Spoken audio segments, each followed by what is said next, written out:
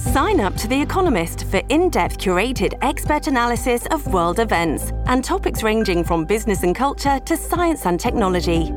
You'll get the weekly digital edition, online-only articles, curated newsletters on politics, the markets, science, culture and China, and full access to The Economist Podcast Plus. The Economist is independent journalism for independent thinking. Go to economist.com and get your first month free.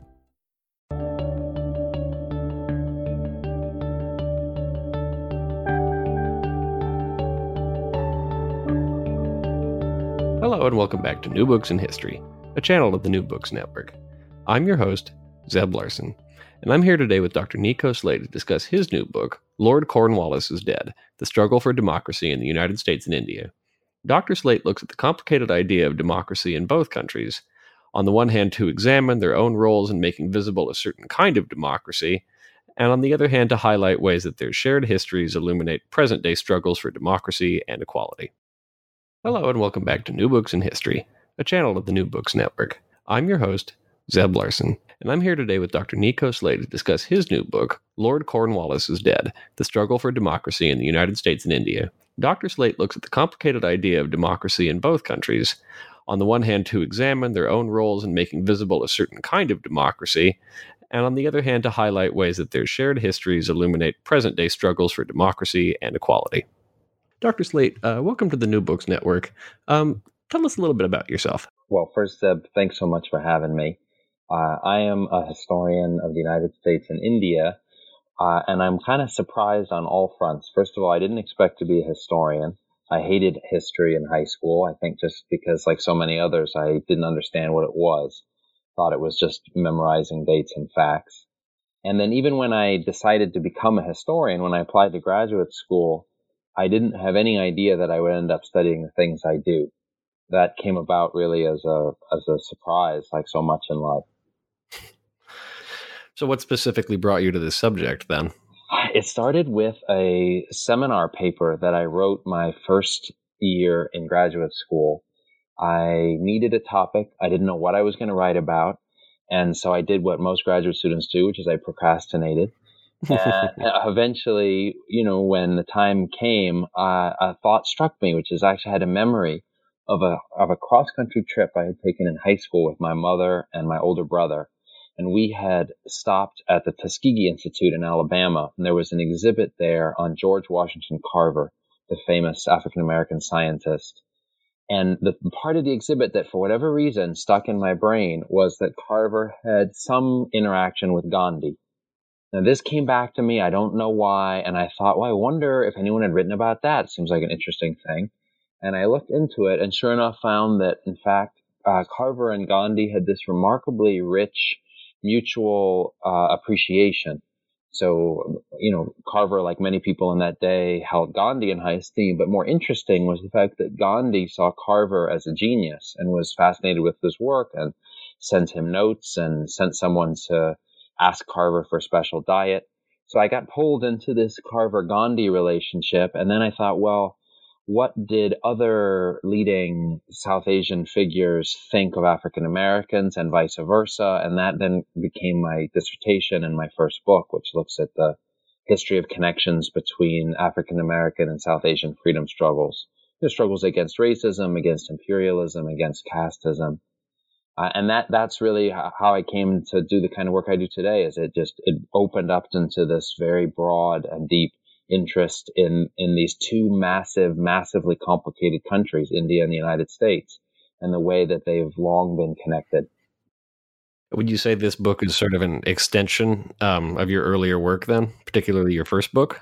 It's an extension on a very large scale. So my first book looks specifically at the links in the struggle against racism, links between African Americans and South Asians, and it was primarily a story of the 20th century. So a little bit in my first book on the 19th. This current book, Lord Cornwallis is Dead, is much more ambitious in terms of scope and scale. So it starts, as you know, really in the 17th century. There's a good bit in there on 18th century, a lot on the 19th century, and then also on the 20th. So it's a much longer story. And it also has many more different facets and characters and actors. this book actually grew out of a course that I have taught for many years on the long history of connections between the U.S. and India. And one of the great things about being a teacher is that every time you teach a course, students ask questions that you don't expect. They bring in ideas that you hadn't thought of before. And so your own knowledge base is forced to grow and expand over time. And it just became a richer and richer and richer subject for me. And so when I first sat down to write the book, actually, it was quite daunting. How am I ever going to get this all together? And what I realized early on is that I needed to have a focus, and the focus very quickly emerged as democracy. So what the book tries to do is to take this incredibly rich and variegated story that has so many different actors and moments in time, and show how all of it intersects with the history of democracy. A history that has shaped both countries, and in which, in fact, I'd say both countries have played a very role in shaping the history of democracy. Mm. So let's start working through the book. And you begin by noting that Indian is this powerfully loaded term because just at its most basic level, it has two very different connotations in the United States. So tell us how you unpack that term. It's true. And, many South Asian Americans will lament that complexity because, of course, if you're growing up in certain parts of the country and you say that you're Indian, it can cause tremendous confusion or, sadly, in many cases, jokes and taunting of one kind or another. And that confusion has actually long been a source of problems, but also a source of potential power. So that particular chapter in the book starts with, I think, one of the most fascinating anecdotes that I came across when researching this book. It's 1791. George Washington's official agent, a man named Timothy Pickering, is in this little frontier town at that point called Newtown, New York. And he's there with a very peculiar mission. He's there to talk to the people he called Indians about the country known as India. And he does this on purpose. So what he does is he talks to the leaders of several Native American communities that we might all link up under the banner of the Iroquois Confederacy, but many of them, these communities had their own names for themselves, the Mohawk, the Seneca, the Tuscarora, etc. Pickering doesn't want to recognize that complexity. He wants to label them all Indians and then use that term to build this linguistic bridge with India itself. And he does it in order to say, and I think the quote is something like he says, that there are many nations of Indians who have dark skins, black hair, and black eyes like you. But in that far distant country, India, those Indians are, farmers and spinners and weavers. They're civilized people, as Pickering saw them. And he hoped his audience would then be inspired to become more civilized themselves. So it's a really interesting moment in time because we tend to see, white Americans of that era as being equally disdainful of all non-white peoples. But that kind of blanket racism isn't fully developed at that point in 1791. So someone like Timothy Pickering actually sees India as quite a civilized country because of its, economic prowess in one form or another. And there's this really rich trade between, places like Salem and other, New England towns and India, trade in all sorts of fancy merchandise that Indians are producing. So India at that point in time in the American consciousness is actually a civilized country. And he's hoping that the Indians he's dealing with will then learn from that. It's a remarkable moment. And it really, for me anyway, encapsulates the way that these terms become agents of power. Precisely because of their complexity, they can be used, and I think often, quite frankly, misused, in order to try to shape the way people see themselves and how they interact with others. Mm.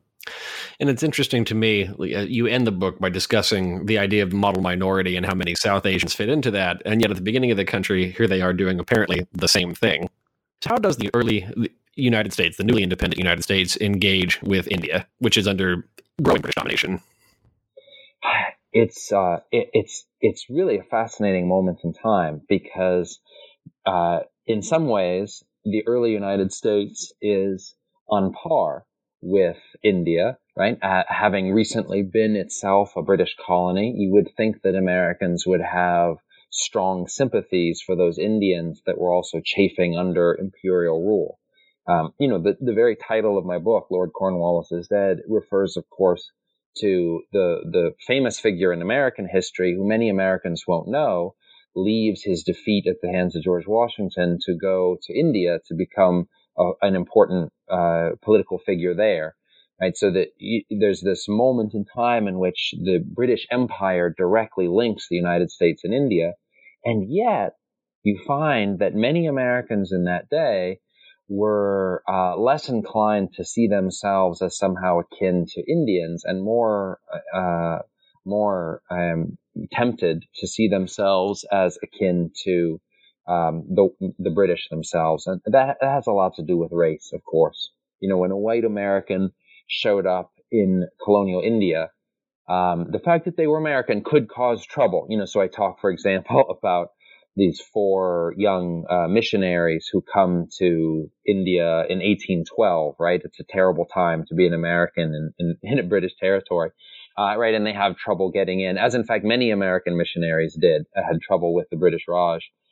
But in general, Americans fared quite well in India because, of course, India was a very racially demarcated society. And so even though, there wasn't a lot of love right away between, King George and his former subjects, very quickly the sort of prerogatives of race come to the forefront, and you find that Americans are able, for example, to stay in the white parts of colonial Indian cities or go to hospitals that are reserved for so-called Europeans. Race very quickly brings together, the 13 colonies with, their former imperial rulers. And then on the flip side of that, how are Indians from South Asia looking at the United States? How are they engaging with the United States, both as visitors and as migrants? What's going on there?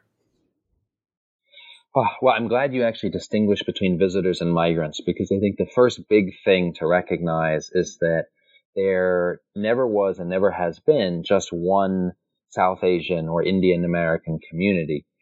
It's always been incredibly varied, and that's probably the core of this book, is looking at the ways in which these different streams of people from India to the United States interacted and intersected in very, very different ways. Just look at the cover image, right? I mean, the cover of the book is perhaps one of the most influential of Indian American figures, Bhagat Singh Thind. And he's famous for his efforts to claim the legal status of whiteness, which was at that point in time necessary to gain American citizenship. And he is successful, right? The photo that's on the cover is him in his World War I. I'm looking at it now. I just love this photo. He's, in his World War I costume, looking, the fierce warrior, and he's able to use his service to the country actually to argue successfully that he should be seen as white and thus be able to become a naturalized U.S. citizen. He's successful until the case reaches the Supreme Court. And then very famously, the Supreme Court rules that no, in fact, even though scientists at that time might have seen some Indians as being white, even though a figure like Bhagat Singh Thind had served the country as a soldier, he was not white as the common man saw him, and thus he was not eligible for citizenship. Well, if you look at that case, what you see is, in some ways, the culmination of a long struggle of Indian Americans on the West Coast of the United States to gain official status and to gain a safe haven in the face of tremendous racism. There's persistent racism targeted against Indians on the West Coast as Indians. So Bhagat Singh Thind, in his photo, he's wearing his turban, he has his beard. These are things that are targeted explicitly in those days in racist cartoons, in race riots in places like Bellington, Washington. There's tremendous animus against Indians, which is part of this larger animus against people from Asia, right? Most people grow up, they learn about the Chinese Exclusion Act at some point, but there was a much more widespread anti-Asian bias on the West Coast. Now contrast that with the treatment that Indians get on the East Coast, and it's a day and night story. Of course, there is racism on the East Coast. I don't want to make it seem as if there's not. But most Indian visitors who come to the East Coast actually are able to use their Indian status to distinguish themselves from, for example, African Americans. So if you're a dark-skinned person, if you're trying to get a hotel room in, New York or Chicago, or even worse, if you're in the American South, right? Of course, your skin color plays against you. But if you're able to position yourself as being from India, you're seen differently. And many Indian visitors were, treated with great respect and honored and welcomed in a way that they just weren't on the West Coast. So geography plays a very important and interesting role. In fact, coming back to the turban, on the West Coast, turbans became this flashpoint where, white racists would attack people wearing turbans. On the East Coast, there are cases of African Americans who put on turbans in order to pass as Indian, right, and avoid racism. So the turban's good on the East Coast, bad on the West Coast, right? It's just the stupidity of racism. So geography is a key factor, but then, if you look at gender or sexuality, if you look at caste, if you look at class, if you look at region, there are many different intertwined stories of the Indian American experience. That's part of what made it so fun to write the book. And there's a spiritual dialogue going on, especially in this period, too, back and forth between Americans who are looking at India. Tell us a little bit about that. Yes, of course. So perhaps the most famous point of connection here is between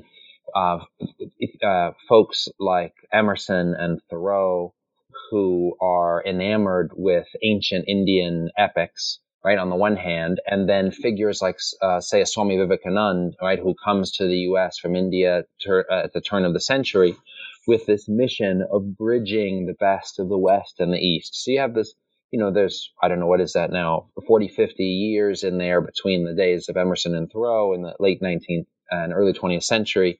You have across those generations really a very persistent interest in bringing sort of the wisdom of the East, right? Whether that's Hinduism or Buddhism or something even beyond religion, that often it's from the American perspective seen as a form of philosophy, bringing that wisdom to the United States and helping Americans live better because of it. And, it's sometimes it's easy to write those connections off as some form of essentializing or some form of appropriation. And I think there's good reason to be skeptical before celebrating those links. For one thing, many figures, even someone like an Emerson or Thoreau, who really did read widely in certain classic Hindu texts, for example, Buddhist texts as well, they got a lot wrong. There were many things that they misinterpreted, in one way or another. With that said, the more I read into those connections, the more I was struck by how often respectful they were of the complexities that were being discussed, and how often American figures really genuinely tried to learn from a figure like a Swami Vivekananda. There was a very earnest effort not just to appropriate or to exoticize, but to really understand.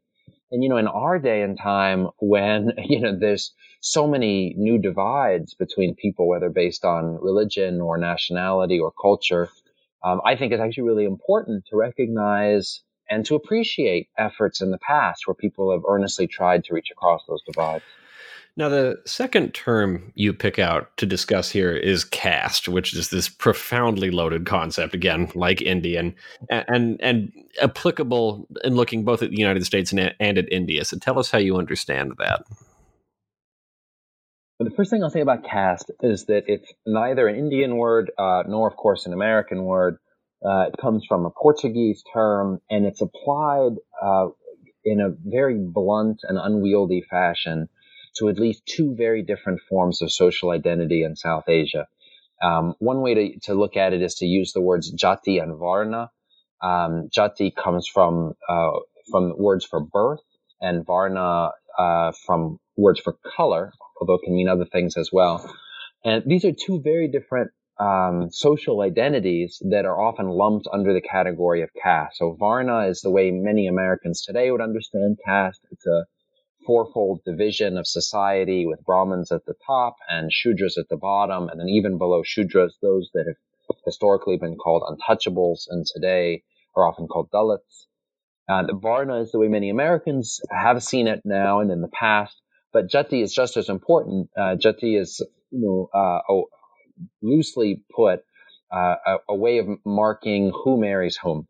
Right? And in India today, as in the past, there's a strong division between different jatis. By many measurements, there's hundreds of different jatis. And so when Europeans come into India and they're trying to make sense of the complexity of the land, one of the things they do is they label things in an effort to control them. And in the word caste actually becomes very important, not just because of what it helps Europeans understand about India, but often because of what it allows them to misunderstand. And so they're able to, for example, assume that caste is a much more rigid system than in fact it was. And in that assumption, they actually help rigidify it. So the British are famous for their censuses, right? Going around and counting everyone, making everyone identify as who they are. And there's a good body of historical literature that looks at the impact of just asking people what caste they belong to, forcing them to choose, forcing them to rank in hierarchy, who's above, who's below, right? And then according privileges to certain castes and not to others. And the British are very big at ranking and at naming, and of course, they rank themselves the highest. That system gets all embedded in the very word caste.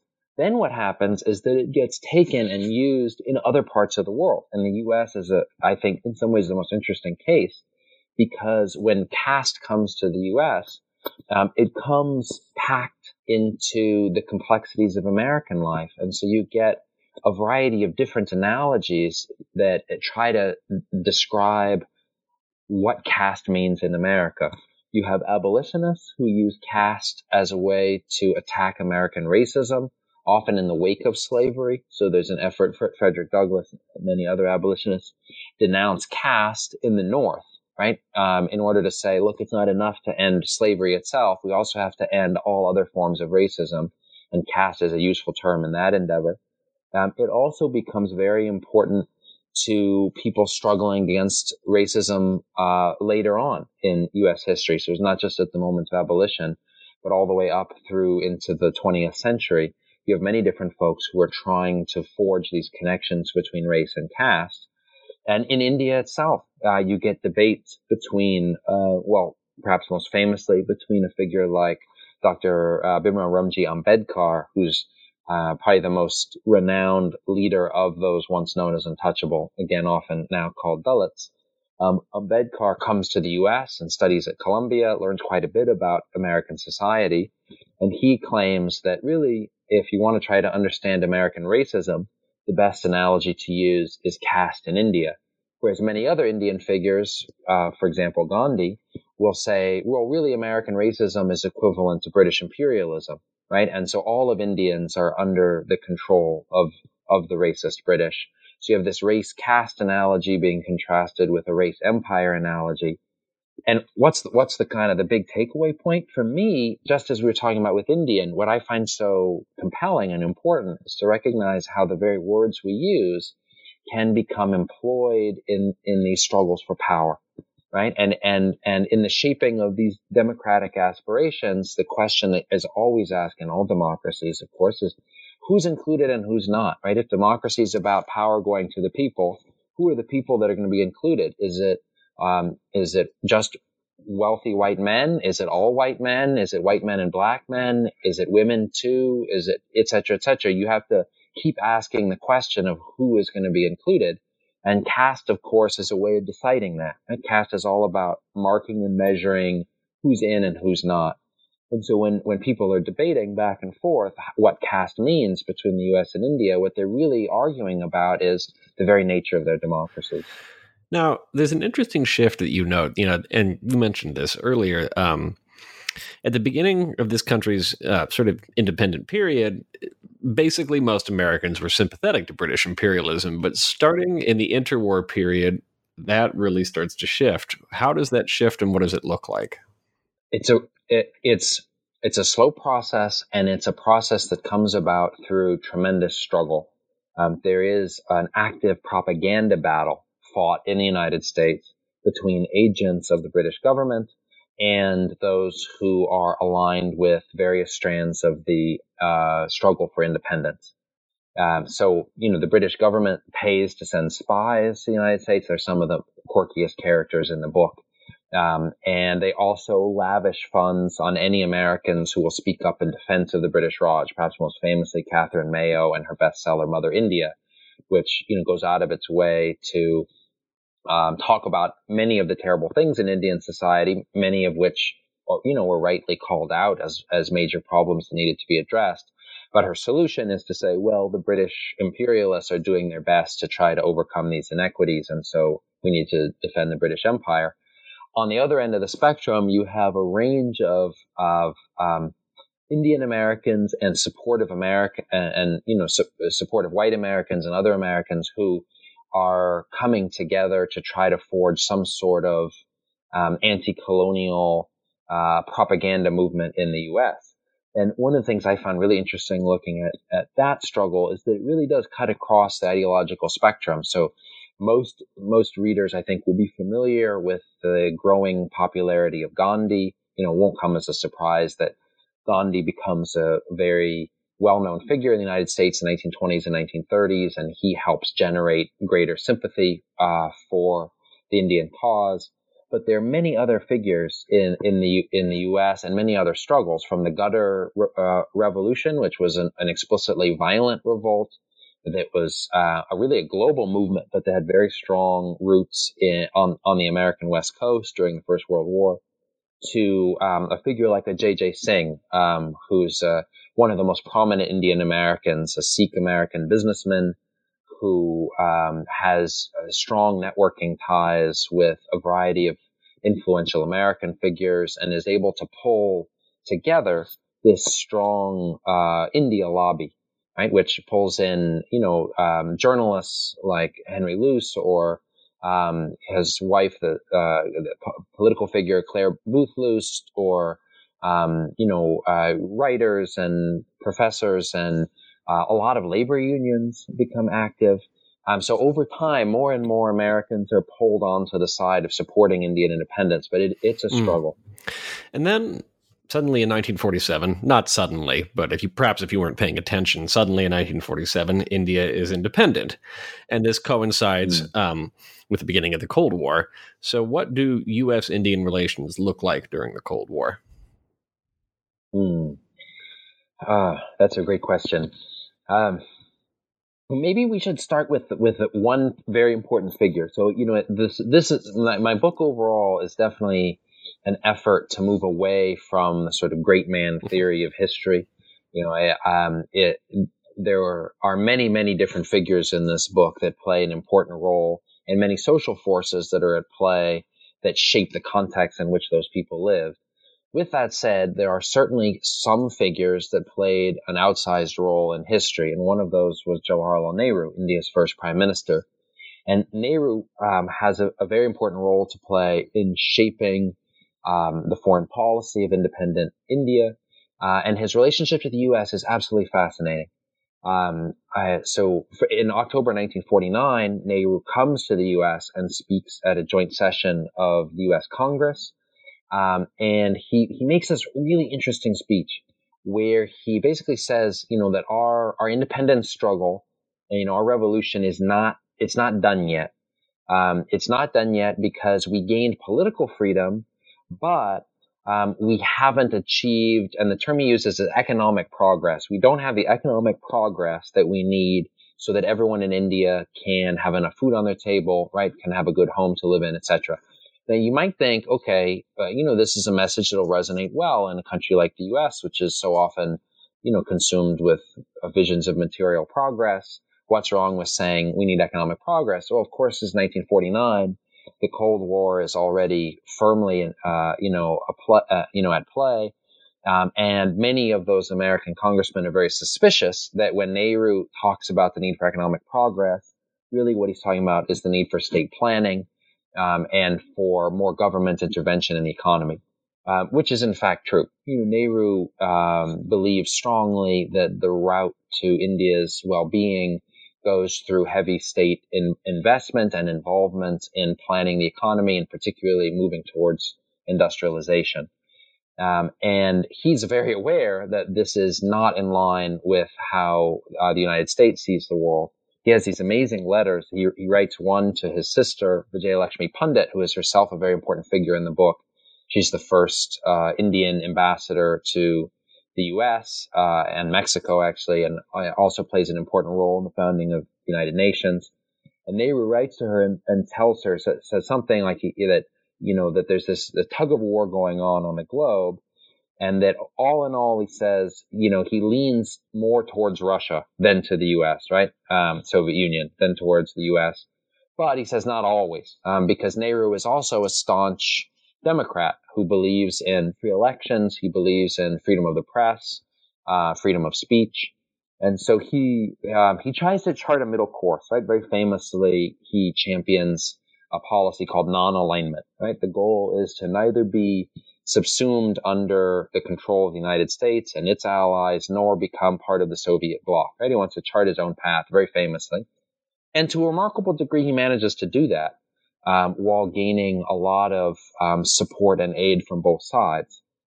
Maybe I'll say one more thing. This is a whole chapter in the book, and I don't want to take up too much of our time, but in terms of aid, there's a really interesting story here about different kinds of American aid to India.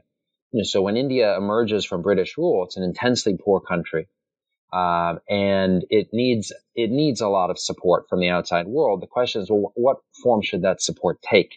And a lot of American aid to India comes in the form of just huge shipments of food, right? Massive amounts of food that are used to try to stave off famine.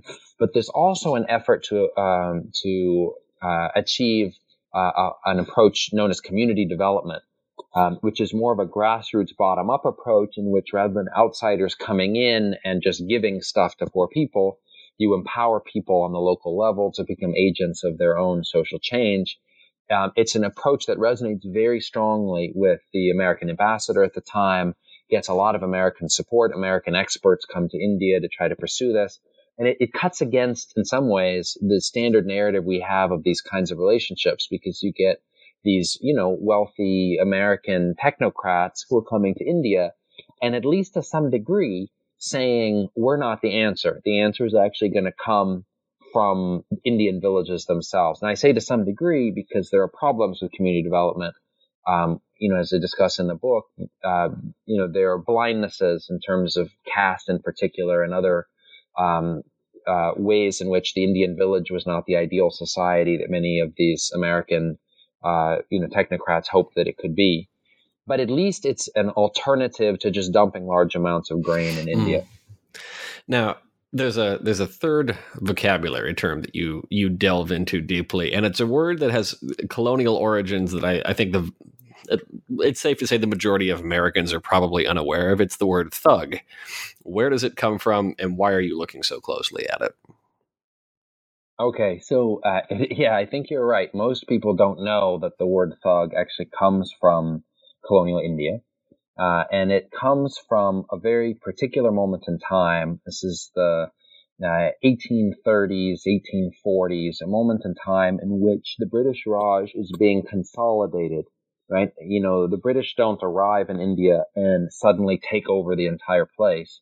It's a slow process with lots of fits and starts and bumps. And this is one of those moments where the empire is trying to expand, trying to pull in outlying areas, and it needs a myth that can explain and justify what it's doing, right? And the myth is that there are these bands of criminals, right, called thugs, who have these secret societies in which they plot to rob people and often ritually murder them. There is some, I think, quite thin evidence that some of this actually existed. There are books you will find that defend the idea that thuggy, right, which is the term that's often used, did in fact exist. My own reading of the record is that to at least a very significant degree, this is an imperial invention that's used to justify British rule. Now, the word thug then gets picked up by Americans. First, Americans who are writing about India. So my favorite example is Mark Twain, who visits India, writes in both of his major travelogues quite extensively about his time in India. And Twain has some remarkably fascinating things to say about thugs, in which he basically uses the idea of the thug to hold up a mirror to the worst of British imperialism. Now, Twain's complicated on empire. He's he kind of plays both sides, at least in the British case in India. But overall, he is an anti-imperialist, and he is critical of the way that the thug is used to justify British rule. And then slowly, imperceptibly at first, but with growing strength over time, the word starts to be imported into the U.S. and used to apply not to this strange band of ritual killers in India, but to everyday common criminals, right? So-called thugs in the American context. And for a while, the word is used in the U.S. to basically refer to anybody who's seen as a particular kind of a criminal. But then, of course, in the 80s, really the 90s, the word becomes reinscribed in an equally racialized context. So it's a racial term at its origins, right? The British are using it to denounce these dangerous Indians. And then in the 90s, of course, it becomes racialized in the U.S., right, through certain narratives of crime and through hip hop, right? And so you get Tupac Shakur, right, forming a group called Thug Life. You get Thuggish Ruggish Bone by Bone Thugs and Harmony. This is what I was listening to when I was growing up, in the early 90s. And you get a certain glorification of thug life, which is actually really rich and interesting to grapple with. My brother was a hip hop artist, and so grew up with the distinctions really mattering between, say, the thug and the gangster. These are the days of culture wars when so-called gangster rap is being attacked, and you get people like Calvin Butts, the famous pastor, coming out and denouncing the thug rapper. But I always saw the thug and the gangster as different. The thug is a more authentic figure, who isn't in it for the glory and the fame, but rather is really expressing some kind of profound grappling with the challenges of living at a time of profound inequality and racism. So what I try to do in that chapter is to use this really remarkable history of the word thug, how it starts in colonial India, comes to the U.S. as a generic term, and then is later racialized, to use that to frame the last few chapters of the book that look at, in some ways, the flowering of Indo-American connections, right? Since the end of the Cold War, you have this incredible warmth between India and the U.S. in most cases, economically, in terms of foreign policy, etc. And democracy is in some ways flourishing in both countries. And yet, at the same time, that question I posed earlier still haunts both countries. Who's being included and who's being excluded? Right? Who's in and who's not? And the thug is still outside, right? Still being prevented from fully accessing democracy in both countries. Now, as part of that shift in the flowering of Indo-American relations, there's a shift that undergoes U.S. economic ties with India, and it really starts to take off in the 1970s. Could you outline a bit of that for us? There's a couple driving forces here that dramatically change the economic relationship between the U.S. and India. As I said earlier, in the early decades after India's independence, that relationship is really about aid. How much aid is the U.S. going to give? What form will that aid take? Right? The U.S. is in a position of power. India is the receiver. That starts to shift. And it starts to shift in part because of changing foreign policy, right? As the Cold War it changes in dynamic and then eventually ends. And also as India itself shifts in terms of its domestic policies, the Indian state starts to roll back in the late 80s, starts to roll back the so-called license permit quota Raj, right, starts to open up the economy, to liberalize the economy. There becomes more opportunities for business collaborations. Now, it's easy to celebrate this story. At least in certain quarters, you can frame it as a success story in which the Indian economy is able to take off, right? In which U.S.-India ties to India, are able to develop the technology industries. You get, wonderful anecdotes. Like one of the ones I say, repeat in the book has to do with Jack Welch, the famous CEO of GE, who goes to India in 1989. He's there in order to try to sell GE stuff to, I think, particularly aircraft engines, if I remember right. He wants to sell them to India. But the Indian government says, okay, we'll buy those aircraft engines, but we want you to buy, millions of dollars worth of software from us. We're becoming a powerhouse in software. We want to sell you this software. And of course, India rapidly becomes a major source of so-called BPO, business process outsourcing. So it's software, it's a call centers, it's many different ways in which the Indian economy grows by servicing international companies. As I said, it's easy to celebrate this story, and I think there are some reasons to celebrate it. There's certainly some people that benefit tremendously. But part of what I try to do in the book is to probe who benefits and who doesn't. Because there are losers in this story. From the American perspective, there's tremendous pushback against outsourcing. People lose their jobs as those jobs go overseas. But also within India itself, there, I think, are very important questions to be asked about who has benefited and to the degree to which a lot of the wealth that's been produced as a result of the liberalization of the economy and these sorts of foreign ties, that wealth has been really concentrated in relatively few hands and hasn't been able to affect poverty as much as it should have. So then you conclude by looking at Bollywood and U.S. cinema. And there's a lot that can be said here. But what does this tell us in specific about these two countries, as well as this broader struggle, the ongoing struggle for democracy? Yeah. I appreciate you asking that question, because this chapter was so fun to write. And I'm a big fan of movies. It's easy for me to just start to talk immediately about the movies. I'm sure I will at some point soon. But I do think it's important to hold on to the reason I chose to conclude this book with cinema. It's not just because it's fun or, because there are so many both Hollywood films and Indian films that have in one way or another linked the two countries. The reason I chose to end with those films is because I found them an especially unique and rich window on the struggle for democracy and the way that it's connected these two countries.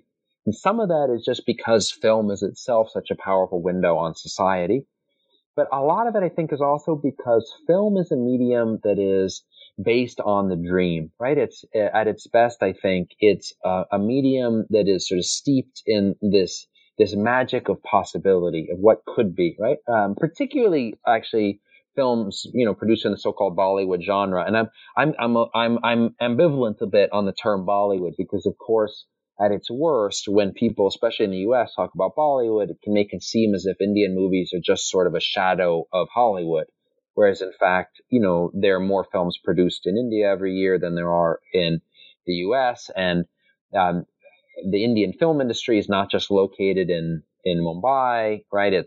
There are many different film industries in India, and the films don't all follow the convention that we associate with Bollywood. So anyway, the term Bollywood is tricky, and I try to be careful about that term.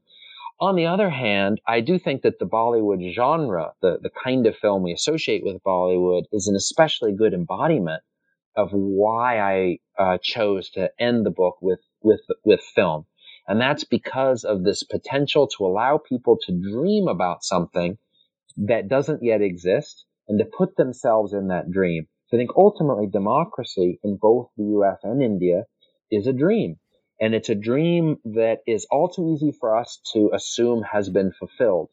In the U.S., we listen to Martin Luther King give his I Have a Dream speech every year.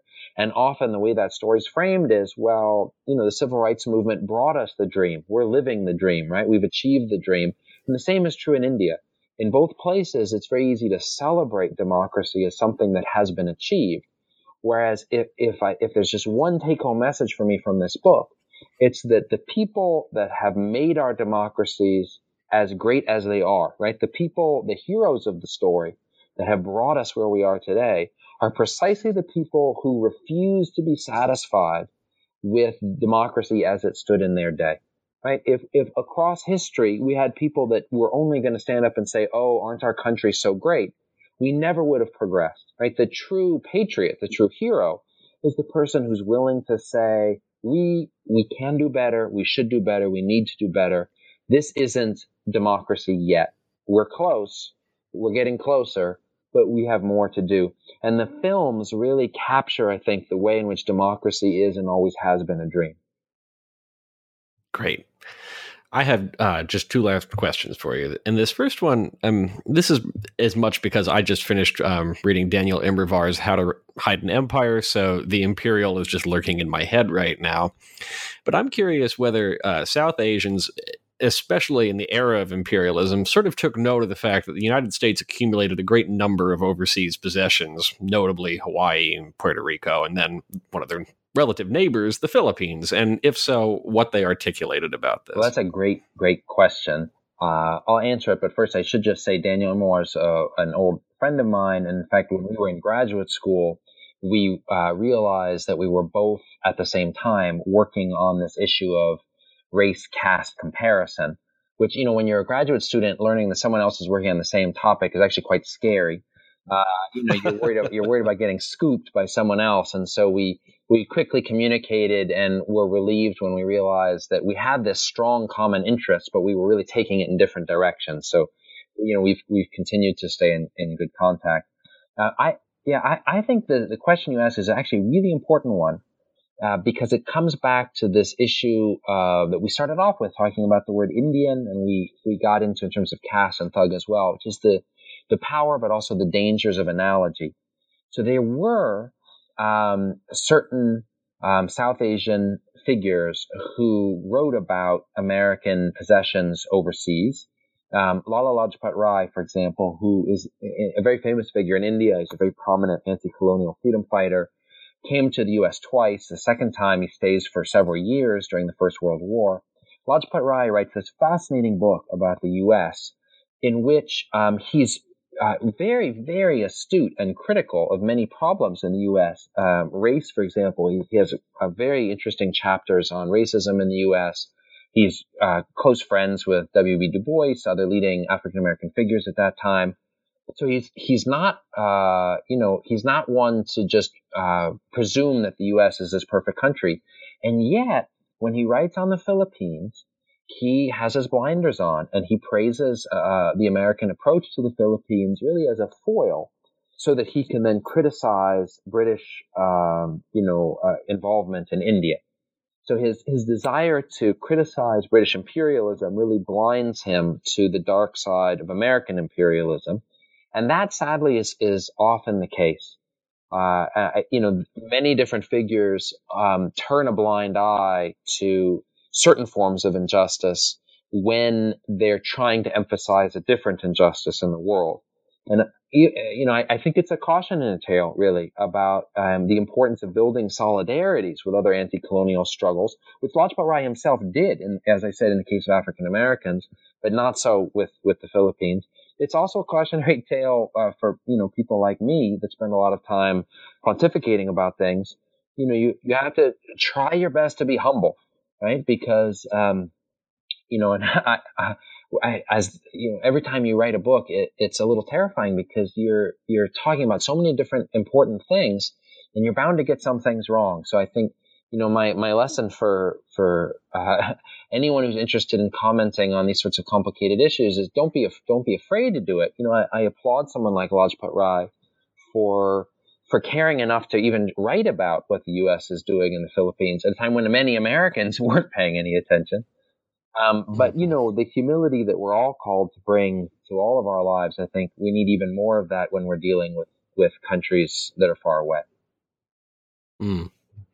So my last question to you, and hopefully it's not too soon after a book has come out, but I'm just curious, what are you thinking of working on next?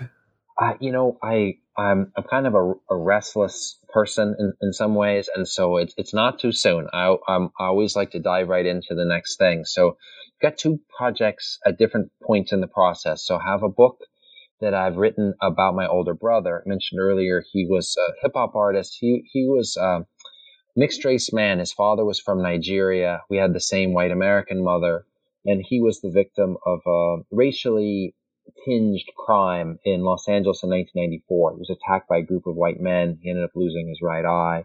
I grew up seeing this as a kind of, as a hate crime, right? These were neo-Nazi racists. But when I looked into the police record and I interviewed some of the folks involved, the story became more complicated, and it became really a window to rethink his whole life. He passed away in a car accident in 2003, and lived a really rich and a remarkable life. He was a hip hop artist, a screenwriter, and in his life really embodied a lot of the complexities surrounding race in contemporary America. So I have a book about him that is really a memoir as well as a history book about his life and about what it says about race in the United States, sort of, since 1965 or so. And then I also have started research on a book about the American Civil Rights movement. A lot of my earlier works have touched on what you might call a sort of classic phase of the civil rights struggle, 1950s, 60s, etc. But I've long wanted to dive deeper in, and I've become really fascinated with the history of the Highlander Folk School, which was this really remarkable place that brought together a lot of different civil rights activists for workshops. It's one of the nerve centers of the civil rights movement. Definitely not the nerve center, but one of them. And there's some really remarkable records that exist that document these workshops and allow us to hear from activists themselves the kinds of questions they were posing and the kinds of issues they were grappling with. So I want to use that story of that school and of these meetings, these workshops, to approach the civil rights movement from a new perspective. Those are both amazing projects, and I'm just a little envious of your output right now. Thank you so much for taking the time to talk to us today. Well, I appreciate it very much, Seb. It's been a real pleasure. All right, thank you. Thanks for listening to New Books in History, a podcast channel on the New Books Network.